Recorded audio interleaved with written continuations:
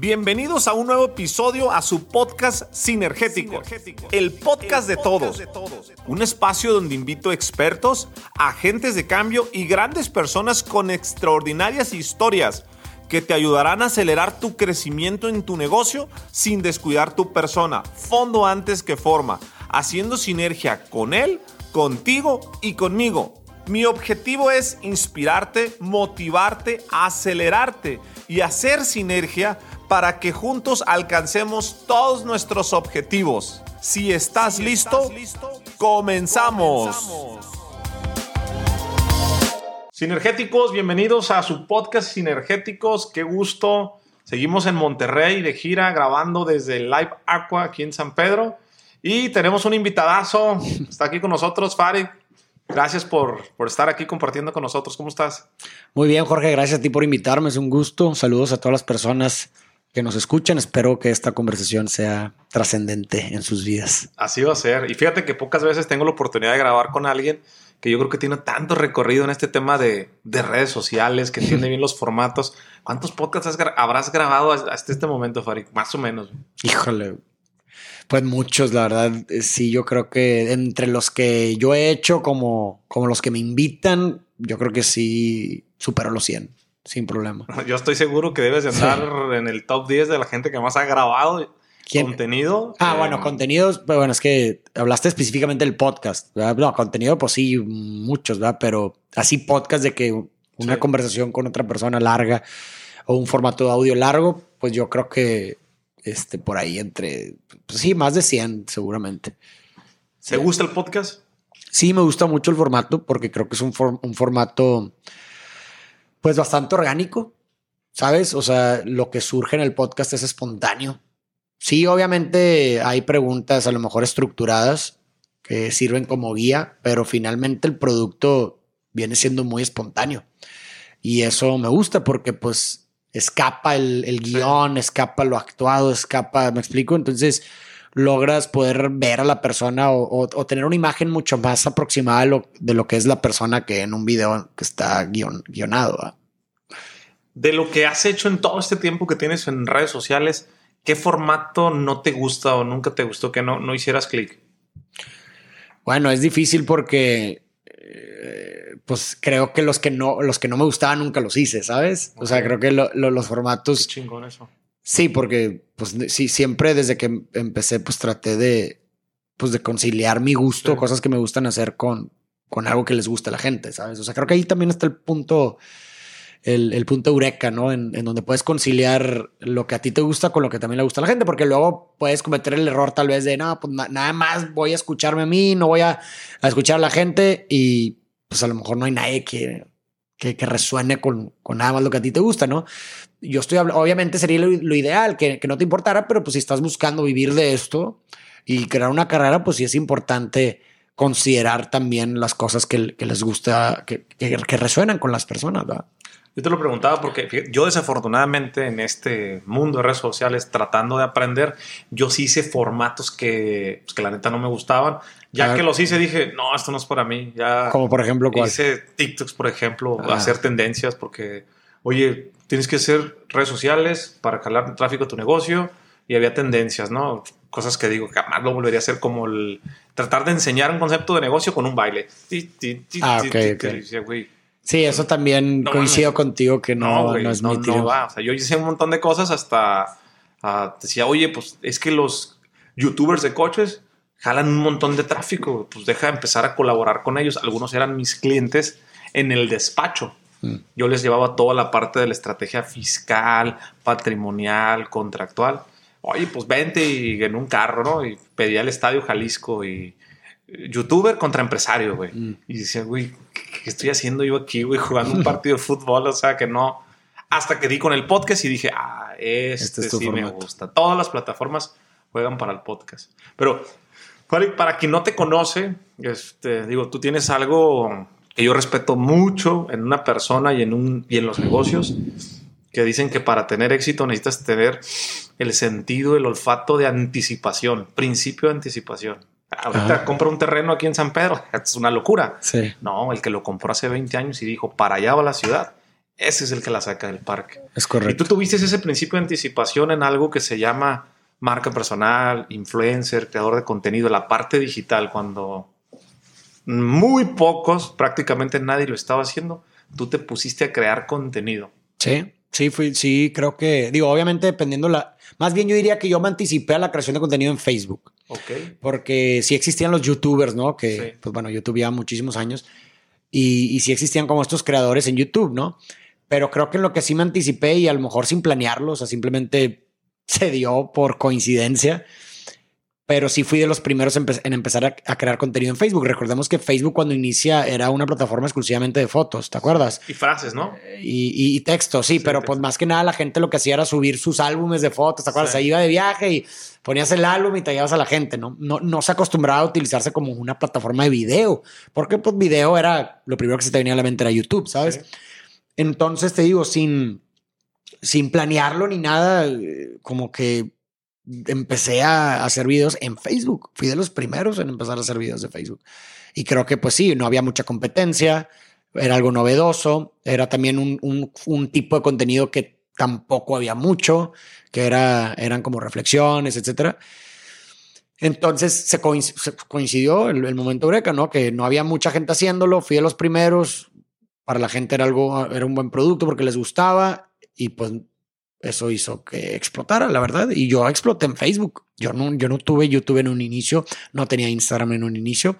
Yo tenía nada más Facebook y ya de Facebook me empecé a diversificar a las distintas redes. Pero la verdad, mi fuerza inicial fue por Facebook. ¿Por qué empezaste a hacer videos? O sea, ¿cuál fue el detonante de decir, si nadie lo estaba haciendo, dónde lo viste, qué pensaste, cómo surgió? Pues realmente no fue algo, insisto, no fue algo planeado per se, fue algo que sucedió porque uno de mis mejores amigos desde la prepa, que muchos seguramente lo conocerán, que es Roberto Martínez. Sí. Él ya llevaba muchos años haciendo videos en YouTube, pero te digo, muchísimos años. Y lo conocí yo cuando teníamos 15 años. Nos hicimos muy buenos amigos porque compartíamos el gusto por una banda que se llamaba Blink-182. Y a partir de entonces nos hicimos muy buenos amigos. Y te digo, una vez él me ayudó con un proyecto que yo estaba haciendo, que era de reciclaje de llantas. Lo que hacíamos en este proyecto era recuperar las llantas para reciclarlas como suelas de calzado. Entonces una vez él me apoyó, yo le pedí como un favor como amigos de que, oye, él ya estaba haciendo, te digo, redes, entonces le dije, oye, me tendrías un favor, puedes subir una foto, no existían las historias en ese entonces, como para promocionar mis zapatos. Y me tiró paro, sube la foto y en eso me empezó a contactar gente, entre ellos una persona que quería contactar a Roberto. Roberto es muy hermético, como que es difícil... pues como, no sé, conectar con él, ¿sabes? Es muy aislado, ¿no? Él se aísla con su gente de confianza y para él que se abra y que se comunique con otras personas es difícil. Entonces, pues como él me había... Qué irónico y es un excelente comunicador en redes. Exacto, pero pues no deja de ser su espacio íntimo, su espacio seguro, ¿sabes? Exacto. Pero me acuerdo que entonces me contactó una persona que quería contactarlo y pues como él me había hecho ese favor, pues yo me sentí como... pues no sé, deseoso de querer retribuirle el favor, ¿sabes? Como vi una oportunidad de poderle devolver el favor que él me hizo porque esta persona quería llevárselo a Nueva York a una conferencia. Entonces, imagínate que yo no estaba dentro, no conocía ese mundo y de repente me vienen y me buscan y me dicen, oye, quiero llevar a un amigo tuyo a Nueva York a una conferencia, todo pagado y aparte le quieren pagar. Es como, me reventó la cabeza y dije, no manches, tengo que hacer que esto suceda. Sí. Entonces como que fungí como una especie de manager para él. Le dije a mi amigo, le dije a Roberto, oye, güey, pues me habló este vato y te quiere llevar a Nueva York, ¿qué rollo? ¿De qué quieres? ¿Te interesa? Le doy seguimiento. Y el güey me dijo, sí, claro, jalo, no manches. Entonces ya pues le fungí como manager y en eso con mi relación con esta persona empezó a tornarse más de amistad. O sea, siempre considero que trato de tratar a todas las personas por igual y pues empezó a surgir una relación de amistad a tanto que pues ya esta persona de Nueva York se empezó a interesar más por mí. Me preguntaba qué hacía yo y le conté lo de los zapatos y terminó invitándome a mí también de la nada. O sea, qué loco, ¿no? Porque como que esa filosofía me ha ayudado bastante. O sea, esa forma de conducirme ante el mundo me ha ayudado bastante, me ha traído cosas muy buenas. Y ojo, nunca lo he hecho con la intención de recibir algo a cambio, ¿sabes? O sea, nunca he tratado a alguien bien o nunca he sido buena onda con alguien por tratar de obtener algo a cambio con toda intención. Simplemente lo hago porque es mi filosofía de vida. Y a lo que voy es que lo raro es que mirando en retrospectiva es que ese tipo de actos de hacer cosas de ser buena onda por simplemente ser buena onda con cualquier persona y ver cómo puedes ayudar y servir, me ha traído como consecuencia cosas muy positivas en mi vida. Entre ellos esto que te estoy contando. Entonces te digo, me termina invitando a mí a Nueva York, voy a Nueva York, damos la conferencia con la comunidad latina porque era una comunidad de inmigrantes. Y resultó, te estoy haciendo el cuento súper corto, pero resultó que nos trataron increíble, nos trataron como reyes. Para mí, imagínate, yo no tenía ninguna noción de esto, o sea, de esto que estaba sucediendo previa. Entonces, imagínate que yo al estarlo viviendo, para mí era algo que me estaba rompiendo la cabeza. ¿Cómo esto es posible? O sea, estoy en Nueva York. Me están pagando por venir. O sea, no me pagaron a mí, sino más bien me pagaron todo el viaje, me pagaron el viaje. Me pagaron un avión, una avioneta por el estado de Nueva York, así nomás. O sea, me estaba viviendo cosas que nunca imaginé que podía vivir en mi vida, ¿sabes? Entonces, pues yo la verdad no lo podía creer. Y además que una comunidad de inmigrantes que pues normalmente asocias con una dificultad económica y de recursos, que una comunidad de inmigrantes te esté haciendo eso es demasiado, ¿sabes? O sea, surgían muchas dudas. Pero total, pues para no hacerte el cuento largo, finalmente el último día se acerca esta persona y dice que quería hablar con nosotros y pues subió al departamento que nos habían rentado y empieza a llorar y nos dice que la razón por la cual nos había invitado, o más bien a Roberto, porque era a él a quien quería invitar, era porque que a él le habían diagnosticado una enfermedad terminal y que cuando le diagnosticaron esa enfermedad terminal, vio un video de Roberto que por alguna razón le dio luz y como que quería retribuirle esa luz que le dio en la oscuridad. Entonces no se quería ir sin antes agradecérselo. Entonces por eso lo invitó, lo buscó a capa y espada y por eso nos trató como nos trató, porque era como, oye, no sabes el impacto que hiciste en mí, ¿sabes? Esto ni siquiera a lo mejor se asemeja, ¿no? Entonces cuando yo vivo eso, imagínate, o sea, yo estaba haciendo zapatos, nada que ver con el mundo digital, nada que ver con la trascendencia del contenido digital. Y de repente vivo todo eso en un lapso muy, muy corto de tiempo. Y regreso y obviamente para Roberto y para mí fue algún shock. O sea, también para él incluso porque aún y cuando él ya lo hacía, pues nunca dejas o sea, siempre te termina sorprendiendo, ¿sabes? Porque nunca dejas de como, o sea, a veces normalizas o no dimensionas el impacto que puede llegar a tener una palabra que dices en un video, ¿sabes? Y de repente eso te tangibiliza lo trascendente que puede llegar a ser algo que dices en un video. Entonces, yo regreso y me acuerdo que me inspiró esa experiencia y le dije a Roberto, oye, ¿sabes qué? Yo quiero hacer esto, ¿sabes? O sea, quiero compartir pensamientos, reflexiones, etcétera, para ver si alguna persona como esta Adelio, que era esta persona de Nueva York, a ver si hay muchos más Adelios en el mundo. Nunca sabes, ¿verdad? Nunca sabes. Entonces yo inicio por eso, pero mi intención nunca fue hacer una carrera de eso. De hecho, yo estaba súper enfocado con la marca de zapatos y los videos los hacía, es más, hasta en la tienda los hacía. Yo atendía la tienda porque pues, como todo emprendedor, pues te lo tienes que hacer tú, ¿no? Yo me acuerdo que la tienda la atendía yo y pues mientras no llegaba ningún cliente, porque pues la verdad los días eran muy solitarios, sinceramente, pues ahí me ponía a grabar videos de que hoy voy a hablar de esto que me pasó, de lo otro, esta reflexión que tuve. Y así fue como empecé. O sea, nunca fue como, oye, voy a meter todas mis ganas a este rollo. O sea, fue algo paralelo que yo creo que a lo mejor eso también ayudó como que a que solito se fuera dando, porque no buscaba genuinamente, te lo juro, porque ni siquiera existía algo así, ¿sabes? O sea, en Facebook no existía tal cosa como, viralidad, millones, ¿sí me explico? Entonces, como que tampoco proyectaba, quiero que este video, no tenía una métrica como, wow, este video va a llegar a un millón de seguidores. Claro, güey, no existía esa métrica, entonces, pues nomás lo subía, es más, hasta empecé a subirlos, para que te des una idea, empecé a subirlos a mi Facebook personal, ni siquiera tenía una página, güey. Me explico, o sea, para que veas la ignorancia del tema de que, hazte un perfil y consigue seguidores. O sea, yo los hacía primero en mi Facebook personal. Y luego ya, obviamente, Roberto me encaminó, me guió mucho y entonces ya me creé mi página y luego de repente me empezaron, ya empezaba a dar conferencias, pero no por las redes, sino porque me invitaban para hablar del proyecto de los zapatos. Y luego de la nada me empezaron a buscar gente de fuera, que, oye, ven a dar una conferencia en León, en Guadalajara. Y yo, wow, o sea, no manches, qué rollo que me está invitando gente a dar una conferencia fuera de Monterrey. Yo soy de Monterrey. Y ya paralelamente, pues empecé a tener mucho éxito en las redes, que pues me empezó a consumir todo mi tiempo y me enfrenté a la disyuntiva de oye, pues qué, ya son mutuamente excluyentes del proyecto de los zapatos y en la carrera de redes. ¿Qué quieres? Y la verdad es que no lo pensé 2 veces. O sea, este trabajo me dota de sentido enormemente y decidí enfocarme de lleno a este proyecto. Y eso fue en el 2017, te digo que empecé, y ahorita ya llevamos 5 años y medio desde entonces. Pero esa es básicamente la historia de cómo empecé a hacer contenido en redes. Prácticamente de rebote y sin ningún plan. No tenía ningún plan. Sí, no tuve ningún plan. O sea, más bien el plan lo fui construyendo porque pues cuando empiezas a hacer cosas como que no existen mucho precedente, pues te toca a ti también descubrir, ¿sabes? O sea, no hay un camino ya hecho previamente que te direccione, de que, oye, pues haz esto, ¿no? Y más también considerando, por ejemplo, los algoritmos, cómo van cambiando a través del tiempo, pues a lo mejor lo que hacías hace 3 años ya no sirve. ¿Sí? Entonces, si es una profesión o un trabajo que requiere de una flexibilidad constante, ¿verdad? En donde pues te tengas que adaptar constantemente a los nuevos cambios, porque el día de hoy es algo, pero mañana puede ser algo diferente. Entonces sí requiere de ese tipo de habilidades que, insisto, no para cualquier persona. Tú creciste, por ejemplo, cuando en Facebook, no digo que era fácil crecer, pero se podía crecer. Ahorita crecer seguidores en Facebook es... A mí me tocó cuando Facebook era como TikTok, que ya ves que el algoritmo de TikTok es grande, o sea, es sumamente grande, abierto. Haz de cuenta que a mí me tocó así Facebook, aunado a que no había mucha gente contenido, porque no había mucho contenido, porque no había mucha gente haciendo.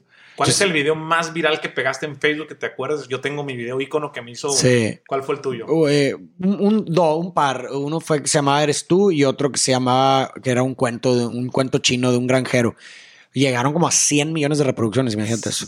100 millones de reproducciones, ¿lo puedes creer? Yo creo que ahorita llegar a eso en Facebook es casi... Pero te digo, el algoritmo estaba muy abierto. ¿Sabes? Digo, en TikTok es posible, pero aún así es... 100 millones. Sí es posible, pero está en chino. Sí, o sea, no. Conozco nada más un video de toda la gente que... Ahí está. Un video, ¿no? Que es de Bernardo Feta y es porque es extremadamente... se agarra en una comida, a lo mejor hasta tú lo debiste haber visto, y se agarra agarrándoles las nalgas a todos. No lo vi. Se volvió hiperviral, o sea, pero es el único que he visto con arriba de 100 millones de vistas. Sí, pero bueno, para qué dimensiones. Sí. Qué locura, ¿no?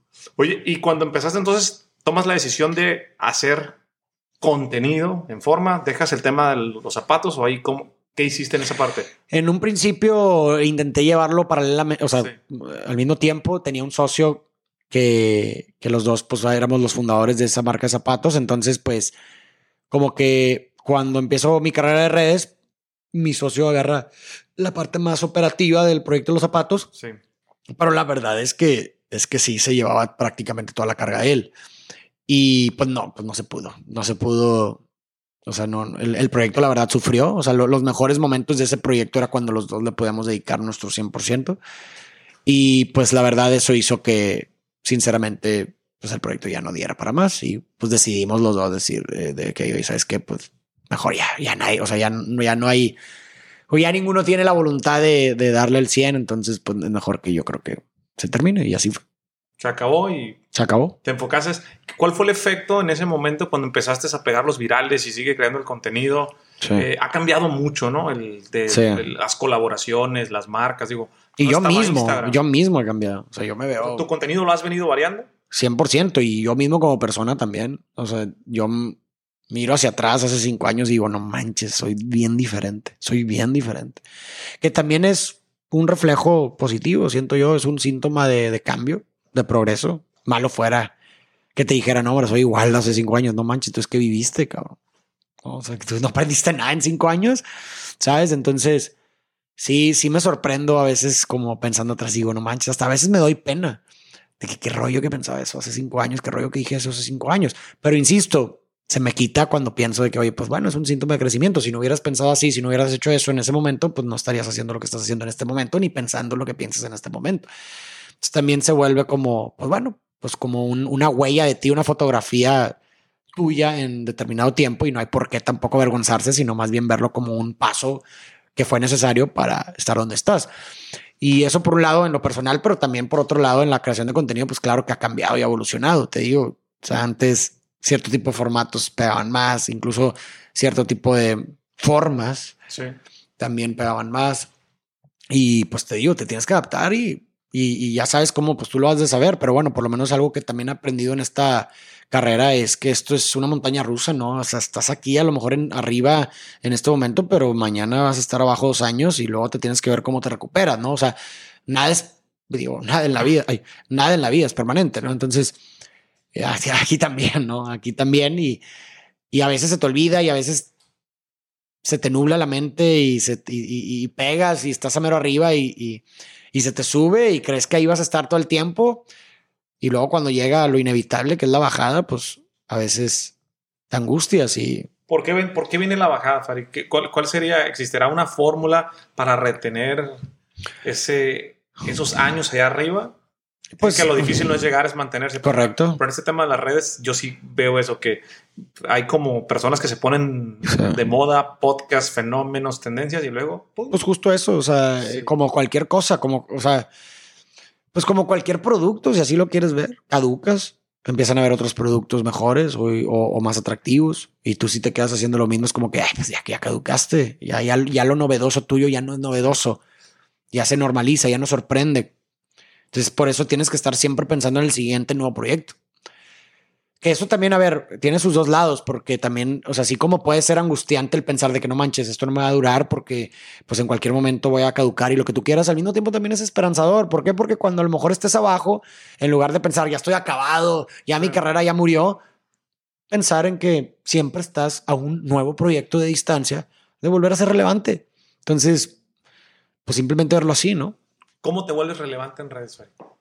Entregando algo que la gente quiere, creo yo. Sí. O sea, conciliando pues un buen contenido con el gusto de la gente. ¿Sabes? O sea, finalmente lo que ¿qué hace que sea relevante? La gente, la verdad. Sí. O sea, estás hablando de redes sociales, ¿no? Entonces involucra la gente, lo social. Entonces, ¿alguien puede ser relevante sin la gente? No, por supuesto que no, porque el poder te lo da la gente, ¿sabes? Entonces, ¿cómo puedes llegar a ser relevante?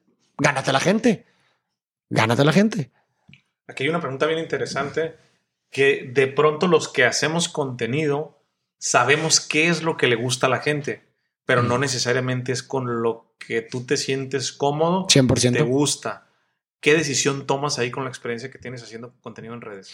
Cada quien tendrá sus estrategias y yo no las pondría, o sea, las respeto, ¿verdad? O sea, si alguien me dice, no, la neta, a mí no me importa, yo no me importa lo mío, yo nomás le doy gusto a la gente y de eso vivo y listo. Pues bueno, a ver, ¿cuánta gente no hace eso en sus trabajos? ¿No? ¿Cuánta gente no está en un trabajo que no le gusta, pero pues bueno, de eso vive y voluntariamente está ahí, quiere estar ahí, seguir ahí, listo, pues se vale, es válido, ¿sabes? O sea, ¿quién soy yo para juzgar? En lo personal, a mí me gusta tratar de conciliar, te digo, como te dije al principio, me gusta tratar de conciliar el gusto de la gente con mi gusto. O sea, si es algo de lo que estoy tratando de vivir pues es evidente que necesito considerar a las personas, necesito considerar a mi audiencia.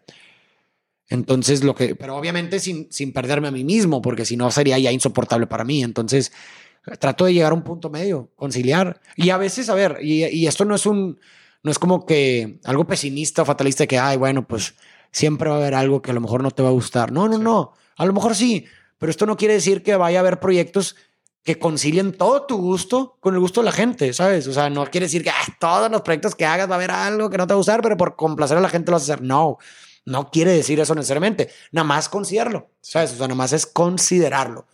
Yeah. Esa es la estrella de Belén que yo sigo. Actualmente en todas las plataformas que tú estás, ¿cuál es la que más te gusta en este momento? ¿Me gusta en cuanto a qué? ¿En cuanto a que me paguen? ¿O en cuanto a en formatos? General, o sea, ¿cuál es tu plataforma? ¿Te paga? ¿Porque jala conferencias? Sí. ¿Cuál es la que más te gusta? Digo, cada una tiene lo suyo. O sea, me gusta mucho, por ejemplo, YouTube porque es una plataforma que premia mucho como el contenido, pues ¿cómo te digo? O sea, prácticamente es la única plataforma en la que puedes subir una conversión de 1 hora. Es la única plataforma. Y eso me gusta. ¿Por qué? Porque promueve el contenido orgánico, las conversaciones largas, el contenido entre comillas aburrido. Sí. Entonces, eso me gusta, por un lado. Por otro lado, también me gusta Facebook en cuanto a la monetización, porque es bastante generoso. O sea, Facebook, la verdad, te paga muy bien. A diferencia de YouTube. O sea, YouTube, pues para que te pague muy bien, necesitas ya tener un promedio de views muy, muy establecido, conseguir a gente que te siga, que es mucho más difícil, evidentemente, conseguir suscriptores en YouTube que en cualquier, yo creo, otra plataforma. Entonces Facebook es más generoso en ese sentido porque la verdad es que no necesitas en ese sentido tener una gran cantidad de gente que te siga para generar buenos ingresos, porque pues en Facebook la verdad el algoritmo es tan abierto que te ve gente que ni te sigue y pues esas views te van a contar para que te paguen y puedes tener una página de bien poquitos seguidores y un video que se hace hiper viral, ¿no? Entonces eso me gusta de Facebook. También me gusta de Facebook que no es una red como que muy personal, que te digo, es como, te digo, tú subes un contenido y va a haber gente que ni te sigue, que ni te saca. ¿Sí explico? Entonces como que se despersonaliza un poco y eso me gusta, pero que también puedes experimentar mucho ahí, ¿sabes? O sea, como sabes de que no es una red muy personal como Instagram, por ejemplo, que ahí sí es tu comunidad, ¿sabes? Y pues a lo mejor puedes no tener mucha apertura para experimentar cosas nuevas, ¿sí me explico? O a lo mejor el hate está bien duro, se siente más personal en una red como Instagram. En Facebook es todos contra todos, entonces es tan impersonal que pues experimentas, subes cualquier cosa y pues lo va a ver gente que ni, ¿sí me explico? Que ni te importa, que ni le importas tú, ¿sí me explico? Entonces pues se vuelve más impersonal, eso también me gusta de Facebook. Instagram es lo raro porque bueno... también me gusta la parte personal, que es Instagram, ¿no? Entonces, ahí tienes más unida a tu gente, más conectada. Te digo, cada cosa me gusta. En TikTok me gusta mucho su algoritmo. O sea, como, oye, pues a ver, si es bueno y le gusta a la gente, va, no. O sea, le va a pegar, ¿me explico? A diferencia de cualquier otra red. En Instagram, si es bueno y le puede llegar a gustar a la gente, pues no lo van a, no va a pegar, güey. En Facebook también, ¿sí me explico? Entonces, creo que TikTok sí premia mucho como... Güey, a ver, sube cualquier cosa, si a la gente le gusta, va a pegar. No te tienes que preocupar por eso, ¿sabes?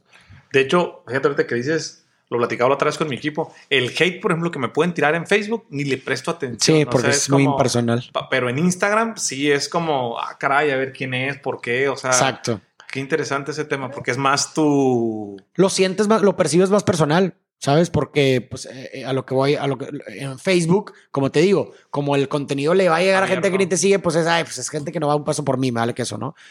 Pero como es que en Instagram, no, en Instagram es pues la gente que te comenta y la gente que te pone cosas, pues es gente que te sigue. Entonces el comentario se vuelve más valioso.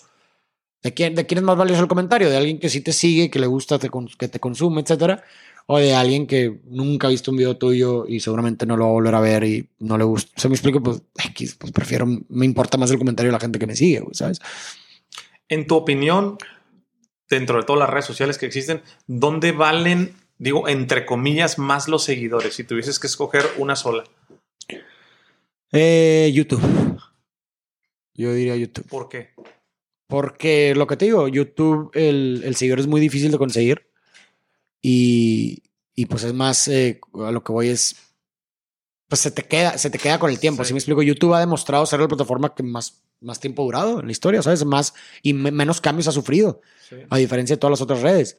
Entonces, si logras tener una comunidad en YouTube estable, no sé, digamos, de un millón de personas, pues el promedio de tus views y todo eso se va a quedar igual. ¿Sí me explico? Premia mucho lo que ya has estado haciendo.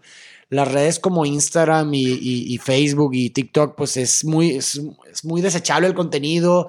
¿Sí me explico? Y, por ejemplo, también en YouTube un video que subiste hace 8 años sigue vigente. Facebook no, Facebook es un monstruo que se alimenta de clips, ¿sabes? O sea, subes un clip hoy y en una semana ya, güey, el que sigue, ¿sabes? Entonces, eso me gusta mucho YouTube. Si tú me dices, oye, ¿qué prefieres? ¿Te doy una comunidad de 1 millón de personas en YouTube o una comunidad de 1 millón de personas en Facebook o en TikTok o en otro? Yo te digo 1000 veces YouTube. Pero por supuesto. ¿Por qué? Porque monetariamente pues voy a tener un buen promedio de views, o sea, un buen promedio, o sea, me van a pagar por views, puedo llegar a mi audiencia, puedo interactuar con ellos, puedo seguir haciendo lo que estoy haciendo y la gente pues me está dando un feedback de que ese es el formato que le gusta y lo puedo seguir haciendo, ¿sabes? Entonces, prefiero YouTube, ¿sabes? ¿Cómo ves el futuro de todo el tema digital, de las redes sociales, con todas las transformaciones que ha... Digo, pues a ti te tocó nacer en Facebook y hoy está TikTok, está Kawaii y tanta red social que va a salir. ¿Cómo lo alcanzas a ver tú hacia adelante? No, imposible de predecir. Imposible de predecir. ¿Tu intuición qué te dice? ¿En dónde, en tu estrategia, vas haciendo conforme va saliendo la red social? Sí, mi mentalidad es no esperes nada, espera lo mejor de ti. Me explico, es decir, no esperes nada de lo exterior, mejor espera lo mejor de lo interior. Es decir, no sé qué vaya a pasar mañana, pero confío, o más bien espero que yo me pueda adaptar bien a los cambios. Y es lo que he hecho a lo largo del tiempo. Como tú dices, empecé por Facebook, pero ahorita estoy en todas las redes y hago contenido para todas las redes, me adapto, ¿sabes? Porque pues el futuro en las redes es súper incierto. A ver, hace 5 años que empecé, las redes son súper diferentes a como eran hace 5 años. Deja tú 5, hace 2 años. ¿No? Entonces, ¿eso qué quiere decir? Que es probable que los cambios vayan a seguir apareciendo en las redes. Entonces, eso no lo puedo controlar. Yo no puedo controlar que haya cambios, pero lo que sí puedo controlar es cómo yo me adapto a ellos, uno, y por otro lado también es cómo tratar de hacer que mi comunidad y mi audiencia dependa lo menos posible de mis plataformas de redes. Eso también es importante. ¿Qué pasaría si, oye, las redes se apagan mañana? Imagínate, ¿cuánto porcentaje de creadores de contenido te gustaría que valgan queso porque cerraron las redes sociales? O sea, que no tengan forma de contactar a su audiencia, que no tengan forma de llegar a ellos. Qué buena pregunta. 90 y... Sin problema, sin duda alguna. Sin duda alguna. Muy pegado al 100. Sin duda alguna. Sin duda alguna. Entonces, eso también es importante. A ver, ¿cómo puedes hacer para depender lo menos posible de tus plataformas? A ver, ya tienes ahí a la gente. Sácala de ahí, güey. Sí. Sácala de ahí. ¿Cómo la puedes sacar ahí? Pues, oye, consigue sus correos. A lo mejor, ¿sí me explico? Sí. Haz un grupo de Telegram, haz un grupo de WhatsApp. ¿Sí me explico? O sea, tienes que pensar en todas esas cosas, güey. Porque si pagan mañana, se acabó el juego. Se acabó el juego, carnal. Vámonos. ¿Cómo sacas trabajando en ti tu mejor versión? ¿Cómo te preparas para...? Y no me refiero solamente para hacer contenido. ¿Qué series ves? ¿Qué lees? ¿Qué estudias? Te lo platicamos un momento hacia fuera del aire, que fuimos a Huatulco. A mí me llamó la atención y a muchos de los talentos que estamos en MPB. Se nota cuando una persona trae bueno, yo le llamo buen ancho de banda, ¿no? Que trae buena conversación, que te habla de un tema, que te habla de otro y que puede dar una opinión tanto objetiva como subjetiva. ¿Qué haces tú en esa preparación para sacar lo mejor de ti? Bueno, creo que es una suma de cosas, ¿no? O sea, creo que en la parte intelectual lo que hago pues es leo. Me encanta leer todo el tiempo, me gusta leer filosofía y cosas relacionadas a filosofía y psicología. Y también últimamente he tratado y me ha gustado leer como ficción, pero que tuviera pues también planteamientos filosóficos o cosas que sacar, ¿no? En películas igual. En películas me gusta ver películas que se puedan analizar, que te dejen algo que pensar, me explico. Entonces, en la parte así de contenido lo pudiéramos englobar todo eso dentro de contenido, o sea, contenido que estás consumiendo, porque el libro es contenido, la película es contenido, el Instagram es contenido. Pudiéramos englobar que trato de la mayor cantidad de contenido que consumo de cualquier formato sea algo que me enseñe algo que quiero. Okay. ¿Se explico? ¿Y por qué? Porque yo lo veo como una forma de invertir en mí. O sea, ¿cómo se produce la creatividad? ¿Cómo llegas a una idea? ¿Cómo creas una idea? Pues tú tienes una información en tu sistema que todo el tiempo cuando lo estás estimulando, cuando estás forzando a tratar de crear algo, está tratando de hacer sinapsis, ¿no? Sí. Se están tratando de conectar ideas. Entonces, cuando llega una idea nueva, un momento eureka, que ay, se me ocurrió esto, o en una conversación dije cierta otra cosa, lo que está pasando es que hubo una conexión de ideas preexistentes que hicieron sinapsis, vaya la redundancia, y se crearon una nueva idea. 1 más 1 es 3. Sí. Una idea preexistente con otra idea se suman y crea una nueva idea. Se crean, ahora tienes 3, las 2 previas y la nueva, ¿no? Entonces, ¿por qué lo hago así? Porque es la única forma que puedo llegar a tener control de mi proceso creativo. Una analogía muy buena para esto, que a lo mejor va a hacer que se entienda mejor, y discúlpenme si les pongo una imagen grotesca en su cabeza, pero es muy cierto y se va a entender perfectamente lo que estoy tratando de decir. No puedes controlar lo que cagas, pero puedes controlar lo que comes. Y dependiendo de lo que comes, la calidad de la popó. ¿Me explico? Entonces, lo mismo sucede con la creatividad, güey. ¿Sí me explico? O sea, yo no puedo controlar que se me ocurra la idea que quiero o la palabra precisa para decir. Eso es un momento espontáneo. Es más, justamente la conversación que estamos teniendo en este momento. Y es más, ahorita me estoy volviendo testigo de mí mismo y estoy hablando y nomás estoy viendo a la madre. Estoy diciendo estas palabras. Sí. Este momento es un momento eureka. Yo no estoy, ¿sí me explico? Es como el músico de jazz, que por ejemplo se me está corriendo esta analogía, güey. Sí. Es como el músico de jazz que está improvisando en el momento, pero lo que está improvisando, por todas sus horas de práctica y todo lo que ha hecho, él confía en que lo que va a improvisar va a estar bien. Lo mismo sucede. ¿Me explico? Sí. Entonces yo leo y a veces leo cosas que digo, ay cabrón, pues quién sabe cómo esto me va a ayudar para algo para mi trabajo, ¿no? O ay, esto otro, ay güey, está bien complicado, quién sabe si a lo mejor puede ayudar a que le pueda decir algo a alguien. cabrón, y de repente sucede algo bien, y me ha pasado un chingo de veces, que estamos conversando en un lado y de repente sinapsis, y lo que creí que nunca iba a tener sentido, güey, lo que creí que nunca me iba a servir para nada, de repente hay un momento eureka que encuentro las palabras para articular algo que gracias a eso se me ocurrió. Entonces yo digo, a la madre, qué pedo, güey, ¿no? Entonces esa experiencia me ha hecho a mí rendirme al proceso. ¿Me explico? Sí. O sea, rendirme. ¿Y a qué me refiero con rendirme al proceso? De que, güey, a veces estás leyendo algo de tu tema o algo que te interesa que a lo mejor no puedes ver, ay, este contenido no va a servir o esto que estoy leyendo a lo mejor es para algo muy específico. Me rindo porque confío en que eso tal vez me vaya a servir en un futuro para algo, güey. ¿Sí me explico? Entonces, eso es lo que trato de consumir hablando de contenido, ¿no? Y luego, obviamente hay otras áreas que no tienen nada que ver con mi trabajo, pero que también influyen. Y para sacar mi mejor versión o mi mejor yo, por ejemplo, el ejercicio. Trato de hacer ejercicio todos los días. ¿Qué ejercicio haces? Me gusta mucho el básquetbol. Entreno básquetbol y todos los días. Y estoy en un equipo y juego los fines de semana.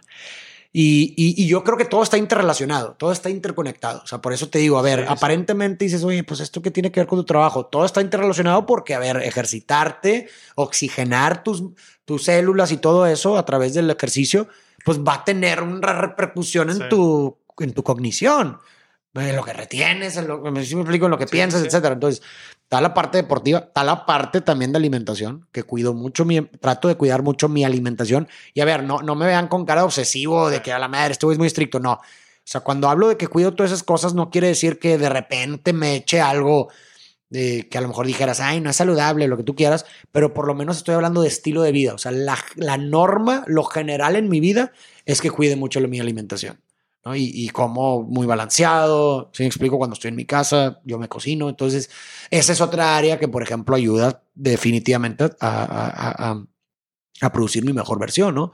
Y otra área muy importante es la parte de las relaciones humanas, ¿no? Que también influye. Trato de procurar mucho a mis amistades, a mi familia. Eso también es otra área que dices, oye, ¿y eso qué tiene que ver con el trabajo? Pues mucho, porque todo eso repercute en ti. Todo eso tiene una repercusión en ti. Y si repercute en ti, por lo menos en una parte, va a repercutir en todo. ¿Por qué? Porque quien se desenvuelve en el trabajo eres tú. ¿Me explico? Sí. Quien se desenvuelve en el deporte eres tú. Entonces, todo eso, aunque pareciera que no tiene relación, tiene una relación. Porque te afectan a ti. Y tú eres el que piensa, tú eres el que actúas, tú eres el que se relaciona. ¿Sí me explico? Entonces, sí, totalmente. Así es como yo en lo personal trato de día con día construir una mejor versión de mí. ¿Cómo escoges a tus relaciones? Híjole, es una gran pregunta. Y la verdad es que varía. O sea, yo tengo diferentes grupos de amigos y de gente cercana. Porque uno pudiera irse con la famosa frase cliché, ¿no? De que yo escojo las relaciones que me portan y la madre. Sí. Pero ¿qué significa aportar, güey? ¿Sí explico? O sea, yo, por ejemplo, tengo muchas relaciones, muchísimas relaciones de amistades que pudieras decir, ay, güey, ¿y este güey en qué te aporta? Pues, ¿a qué te refieres con aportar? Como si la amistad fuera una negociación, ¿no? De, ay, güey, pues hazme mejor persona, cabrón. Si no, te me vas, güey. Yo no creo en eso, güey. Sí. Aparte, siento que cada persona desempeña un rol en el sentido de que incluso puede haber personas que según tú, bajo esta concepción de que quiero que me aporte algo tangible porque me va a hacer mejor persona, lo que realmente te están aportando, si lo quieres cuantificar de esa forma, no es que te hagan mejor persona porque te enseñaron algo, sino que a lo mejor el hecho de que tú les aportes algo a su vida te hace a ti mejor persona. No sé si me explico. Sí. O sea, alguien pudiera ver un arquetipo de una persona de que, ay, güey, es un güey que pues batalla mucho, que a lo mejor no le batalla en el trabajo y sí explico y pues no me aporta nada y lo que tú quieras, ¿no? Pero a veces el convivir con estas personas, el preocuparte por ellas, el tratar de sacarlas adelante, no nada más puede hacer que esta persona salga adelante en su vida, sino que a ti también te dote de sentido, güey. ¿Sí explico? O sea, oye, ¿y en qué momento decidimos de que no, júntate nada más con la persona que te aporta? Oye, pues si todos pusiéramos ese moto en nuestra vida, pues nadie se termina juntando con nadie, porque siempre va a haber alguien que te va a topar, siempre va a haber alguien a quien no le vas a aportar, güey. Somos el promedio de las 5 personas que nos rodean. Oye, seguramente yo no tengo nada que aportarle a alguien, güey. ¿Sí explico? Y esa persona se va a topar con alguien más, y esa persona se va a topar con alguien más. Y oye, peor aún, Va a haber un chorro de personas que entonces no se van a poder juntar con nadie. ¿Y dónde las vas a dejar, güey? ¿Las vamos a alienar? Aparte, se me hace muy como narcisista, ¿no? De que, ay, si no me aportas, no me junto contigo. Espérate, güey. ¿Sabes? De que no se me hace una métrica en lo personal que me gustaría, o sea, con la cual yo dirigiría mi vida. Yo creo que hay algo inconsciente, ¿verdad? Que se produce dentro de una relación para poder sentir esa atracción y cuando hablo de atracción me refiero como a la atracción de querer estar cerca de la persona. Y puede ser una diversidad de cosas. Yo, en lo personal, ¿cómo las manejo? Tengo mi grupo, yo tengo diferentes grupos de personas. Tengo un grupo de personas con las que me junto cuando quiero aprender, cuando quiero que me enseñen algo. ¿Sí me explico? Cuando me hacen a lo mejor intelectualmente o que me reten intelectualmente. Y para hablar de cosas que de otra forma no hablaría con otras personas, tengo ese grupo. Pero también tengo otro grupo de gente, güey, con las que hablo de tonterías, cabrón. De un grupo de gente con las que no espero que me den la frase intelectual o que me enseñen. Solo cotorreo, es más, me río y jajaja y jijiji. Lo cual también está bien, güey. ¿Sí me explico? Entonces, ¿cómo me voy por mi vida? Oye, pues me voy turnando. Que hoy sabes que hoy tengo ganas de al chile no pensar en nada, güey, de reírme, de hablar de banalidades. Me voy con ellos, güey. Hoy tengo ganas de, al chile, no sé, tener una conversación profunda y tener una retroalimentación interesante. Pues me voy con ellos, ¿me explico? Sí. Y eso es lo que te digo, la paradoja de lo que sea que significa, júntate con alguien que te haga mejor, que te aporte. Pues yo creo que todos te aportan en ese sentido. Porque este grupo, pues me aporta algo porque esa distracción, si me explico, esa risa, es también terapéutico. Es muy terapéutico. ¿Sabes? Y es más, nunca sabes qué pueda surgir de eso, ¿no? Y por otro lado, también acá, igual, en el otro grupo, pues también sucede lo mismo. Entonces, yo más o menos así me guío por mis relaciones. O sea, me fijo más en la calidad de la persona y ojo, cuando hablo de calidad de persona, no lo hablo como sinónimo de, ay, güey, es un güey que es exitoso, es un güey que no sé, que no batalla, que tiene mucho dinero, o que, ¿sí me explico? Si no, hablo con la esencia de la persona. Oye, puede haber personas muy buenas que a lo mejor batallan un chingo en todas las áreas de su vida, y a lo mejor lo que necesitan es una mano de alguien que a lo mejor tiene su vida mucho más equilibrada para poder salir adelante. Pero si no me junto con él, ¿quién lo va a hacer, güey? Y si nadie se junta con él, ¿quién lo va a hacer, güey? ¿Dónde va a acabar, cabrón?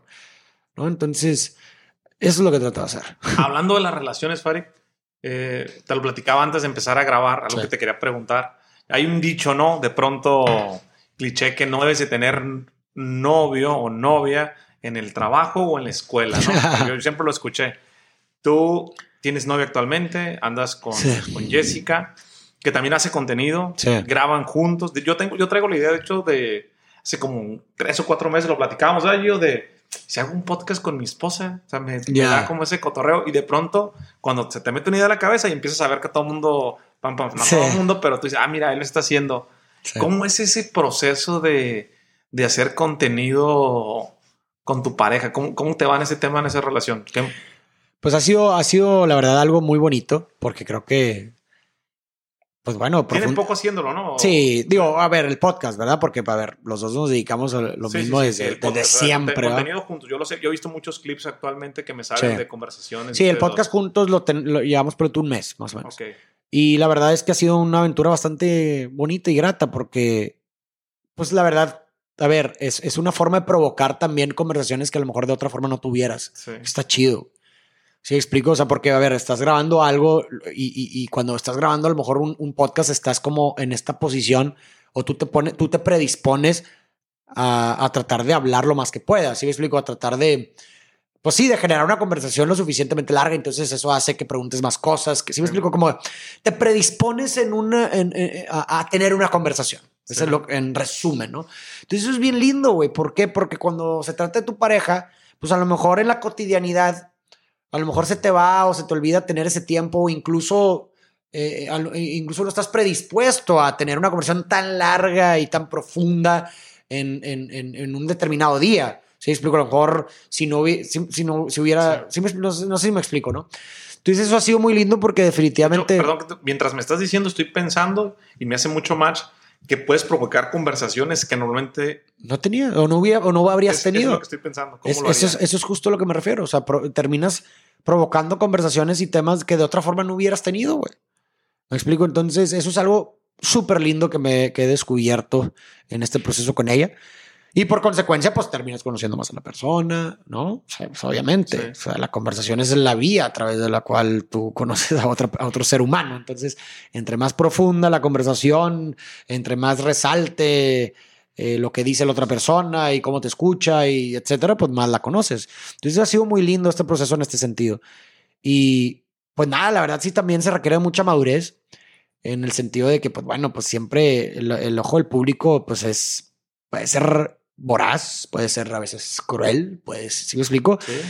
Intrusivo también. Entonces sí se necesita de mucha madurez de parte de las dos personas para poder navegar esta ola enorme de surf que es una audiencia poniéndote siempre sus ojos sobre ti, ¿no? Entonces eso sí, definitivamente, ¿no? O sea, tienes que saber manejar eso. O sea, tienes que esperarlo. ¿Cómo manejas el hate? No, yo tengo una vía que la verdad me ha funcionado bastante, que es no veo comentarios. No los veo. No los leo. Nada. ¿Nada? ¿Cómo reaccionas a algo de lo que nunca te enteraste? ¿Cómo reaccionas al chisme de un amigo tuyo que te criticó, pero que nunca te enteraste de esa crítica? Pues no hay forma que reacciones. Porque nunca te enteraste. Porque nunca te enteraste. Vale. ¿Cómo reaccionas a un comentario de hate que nunca viste?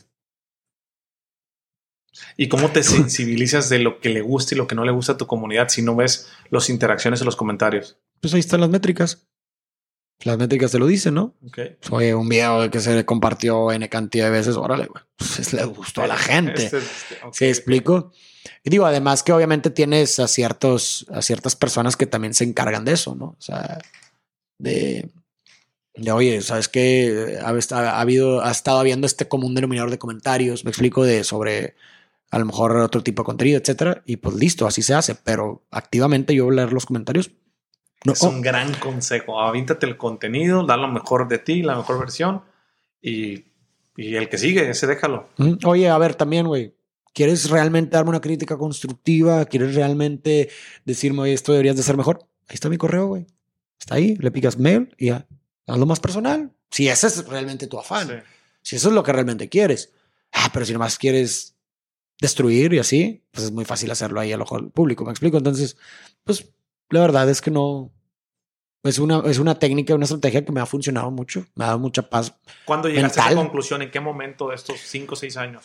Cuando me di cuenta cuando estaba haciendo demasiado, cuando de repente había algo, no sé, una rachita de hate o algo así y se volvía algo, me quitaba mucha paz. Okay. Me quitaba mucha paz. Entonces yo soy muy analítico, trato de siempre encontrar formas de cómo resolver algo. Entonces, pues llegué a esa conclusión, dije, oye, ¿cómo reaccionas a lo que nunca te enteras?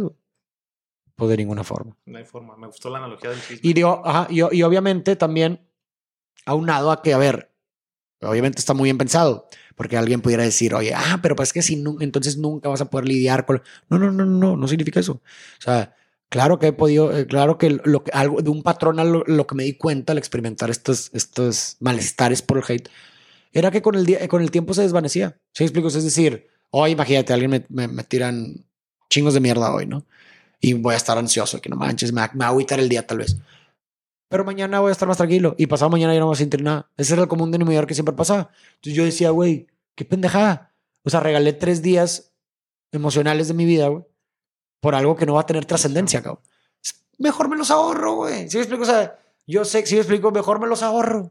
¿Para qué me pongo en una posición en donde voy a perder 3 días por estar agüitado por algo? Porque tú no puedes controlar el estar agüitado. O sea, lo vas a sentir y si lo vas a sentir, lo tienes que sentir. Pues mejor me lo ahorro. Y mejor, si esto, así como la experiencia me lo ha dicho, no tiene ninguna trascendencia en mi vida, pues mejor no hago nada. Mejor no los leo. Y ya. Punto. Se acabó. ¿A qué le tienes miedo, Farid? Le tengo miedo a las alturas. Le tengo mucho miedo a las alturas. Le tengo miedo a las víboras. Mucho miedo a las víboras. Le tengo miedo o sea, ni de pedo, a una vida sin sentido. Ni de pedo. O sea, ese trip de vámonos no. y Charco Torre, no. Bungee, nada de eso. Una vez me tiré, pero en contra de mi voluntad. Pero Pero no, por voluntad propia nunca lo haría, jamás. ¿Y le tienes miedo a una vida sin sentido? Una vida sin sentido, sí. ¿Cómo encuentras sentido en tu vida? ¿Cuál es tu fórmula para decir lo que hago tiene sentido y si me pierdo regresar a la brújula? ¿Qué le dices a la audiencia? Pues yo creo que el sentido se construye. Yo creo que uno construye su camino y creo que es uno de los grandes errores que a veces cometemos, no esperar que encontremos, ¿no? Como si el sentido se escondiera en un rincón, en un escondite, ¿no? Y como si fuera uno, ¿no? Porque eso sugiere, encontrar el sentido es como, hay un sentido, entonces lo tienes que encontrar. Y pareciera que es inmutable, que no puede cambiar a través del tiempo. Sí.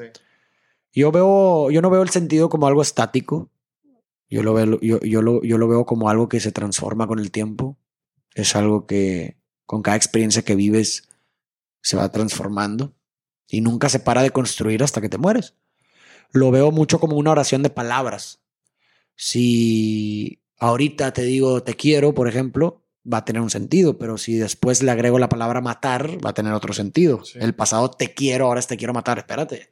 Pero luego si le agrego a besos, el pasado te quiero matar cambia de sentido a te quiero matar a besos, ya es algo más poético. Entonces yo el sentido de la vida lo veo igual. O sea, yo creo que el sentido de la vida va mutando a través del tiempo y las palabras son experiencias.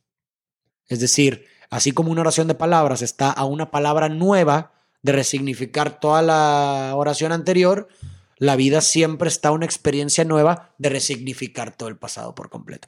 Y esa visión me parece muy esperanzadora y muy liberadora. ¿Por qué? Porque por un lado te liberas de esta presión de hay un sentido. ¿Y cuál es el sentido de mi vida? Tengo que tener un sentido de vida y no puede cambiar a través del tiempo. Te liberas de esa presión.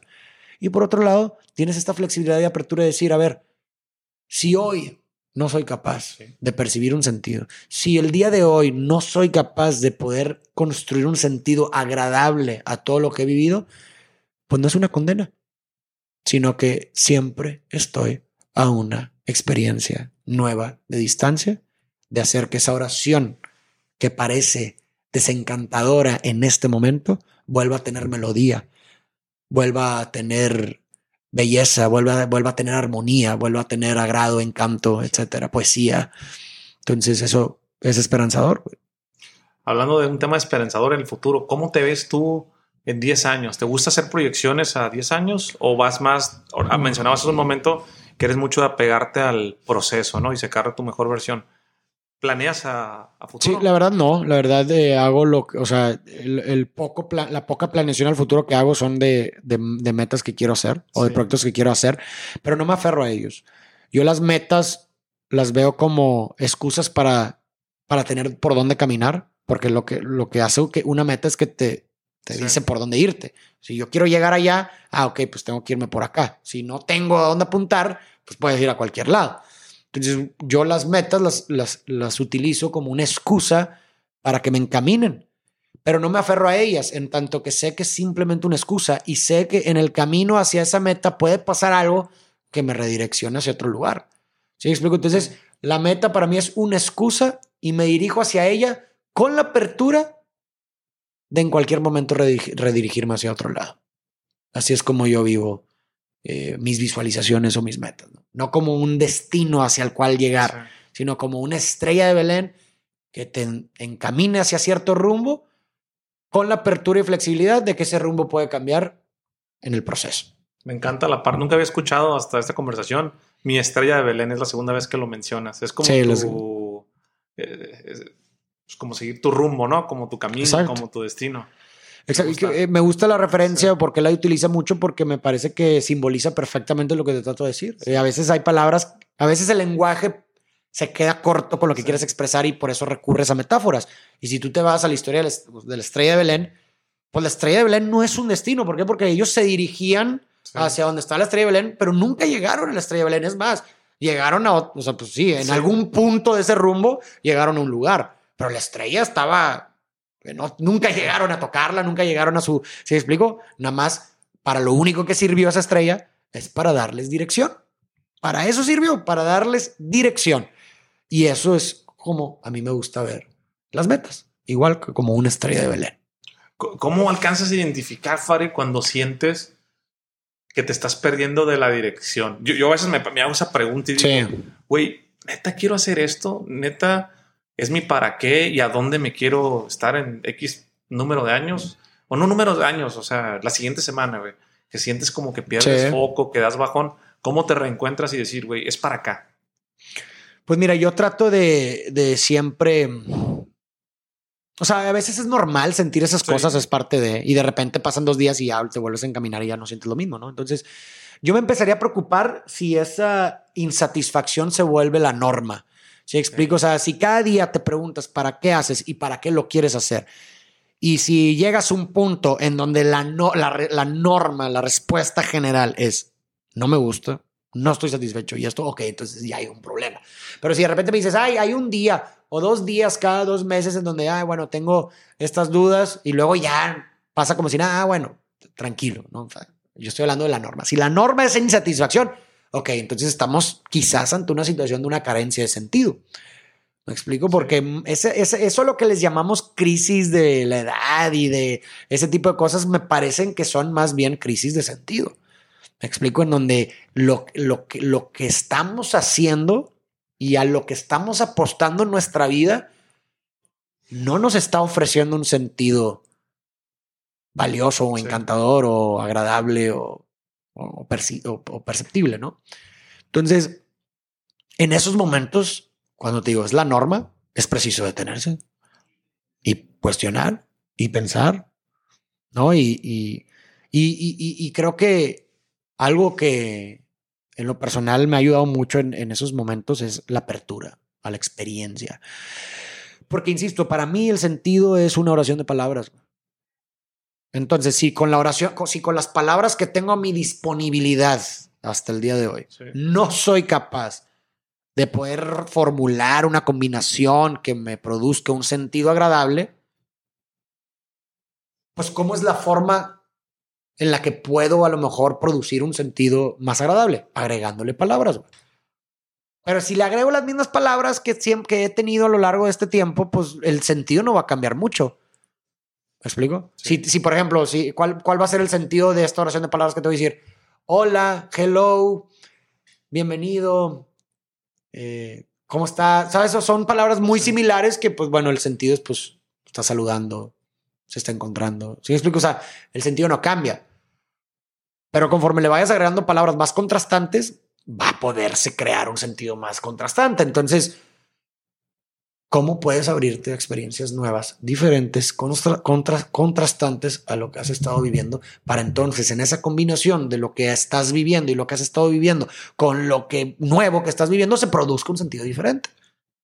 Eso es lo que yo hago en mis momentos de incertidumbre, de crisis. Haz algo nuevo. Haz algo nuevo. Y a ver, algo nuevo no quiere decir de que, ay, güey, aviéntate.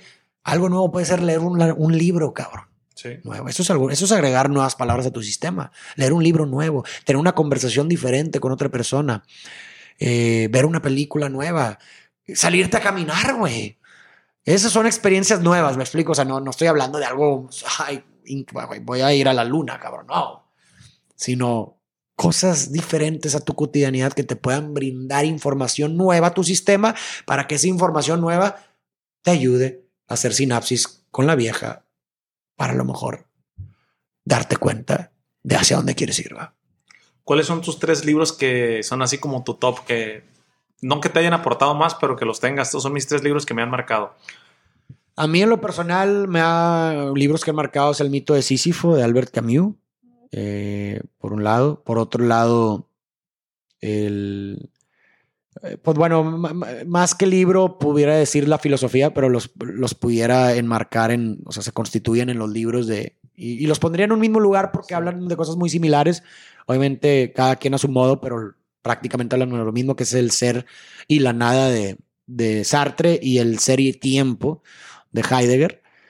Esos los pondría en un mismo lugar porque básicamente representan, o sea, hablan de lo mismo, ¿no?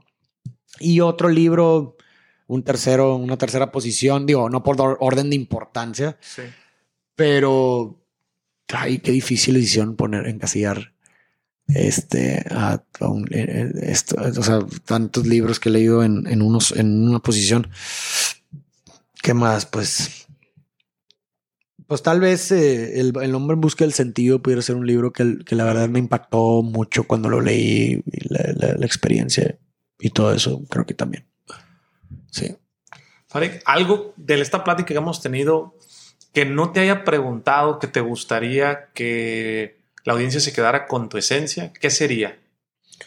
Uy, híjole, qué difícil. Pues nada, soy un tipo que trata de hacerlo mejor con lo que tiene y en donde está, que trata de cada día ser mejor, aprender cosas nuevas. Me veo como un vehículo, o sea, es decir, un medio, que creo que tengo ciertos dones que pudiera, que puedo utilizar para que otras personas se beneficien. Y eso es lo que trato de hacer día con día, de ver cómo puedo utilizar estos dones para hacer de este mundo un lugar mejor. Chingón. Farid, ¿cómo apareces para que no te conozcan mi audiencia? ¿Cómo aparecen en las redes sociales? ¿A dónde te pueden buscar? Como me llamo, Farid Dieck, así como se escucha. No creo que haya muchos Farids Diecks en el mundo, así que pues no va a ser muy difícil llegar a mí. En todas las redes. Farid, muchas gracias por tu tiempo, tu experiencia, tu disponibilidad para tener esta conversación chingón, güey. No, hombre, de nada, gracias a ti, Jorge, y saludos a toda la gente que nos escucha. Espero que se hayan llevado algo grato. Saludos, nos vemos en el siguiente episodio. Si te gustó el episodio, compártelo con alguien más. También sigue a Sinergeticos Podcast en Spotify o suscríbete en iTunes y califícame con 5 estrellas para que más gente lo pueda encontrar y hagamos sinergia con más personas. Mencióname en Instagram con lo que más te haya gustado lo que escuchaste el día de hoy en este episodio, como Jorge Serratos F. Eso es todo por hoy. Yo soy Jorge Serratos y espero que tengas una semana con muchísima sinergia.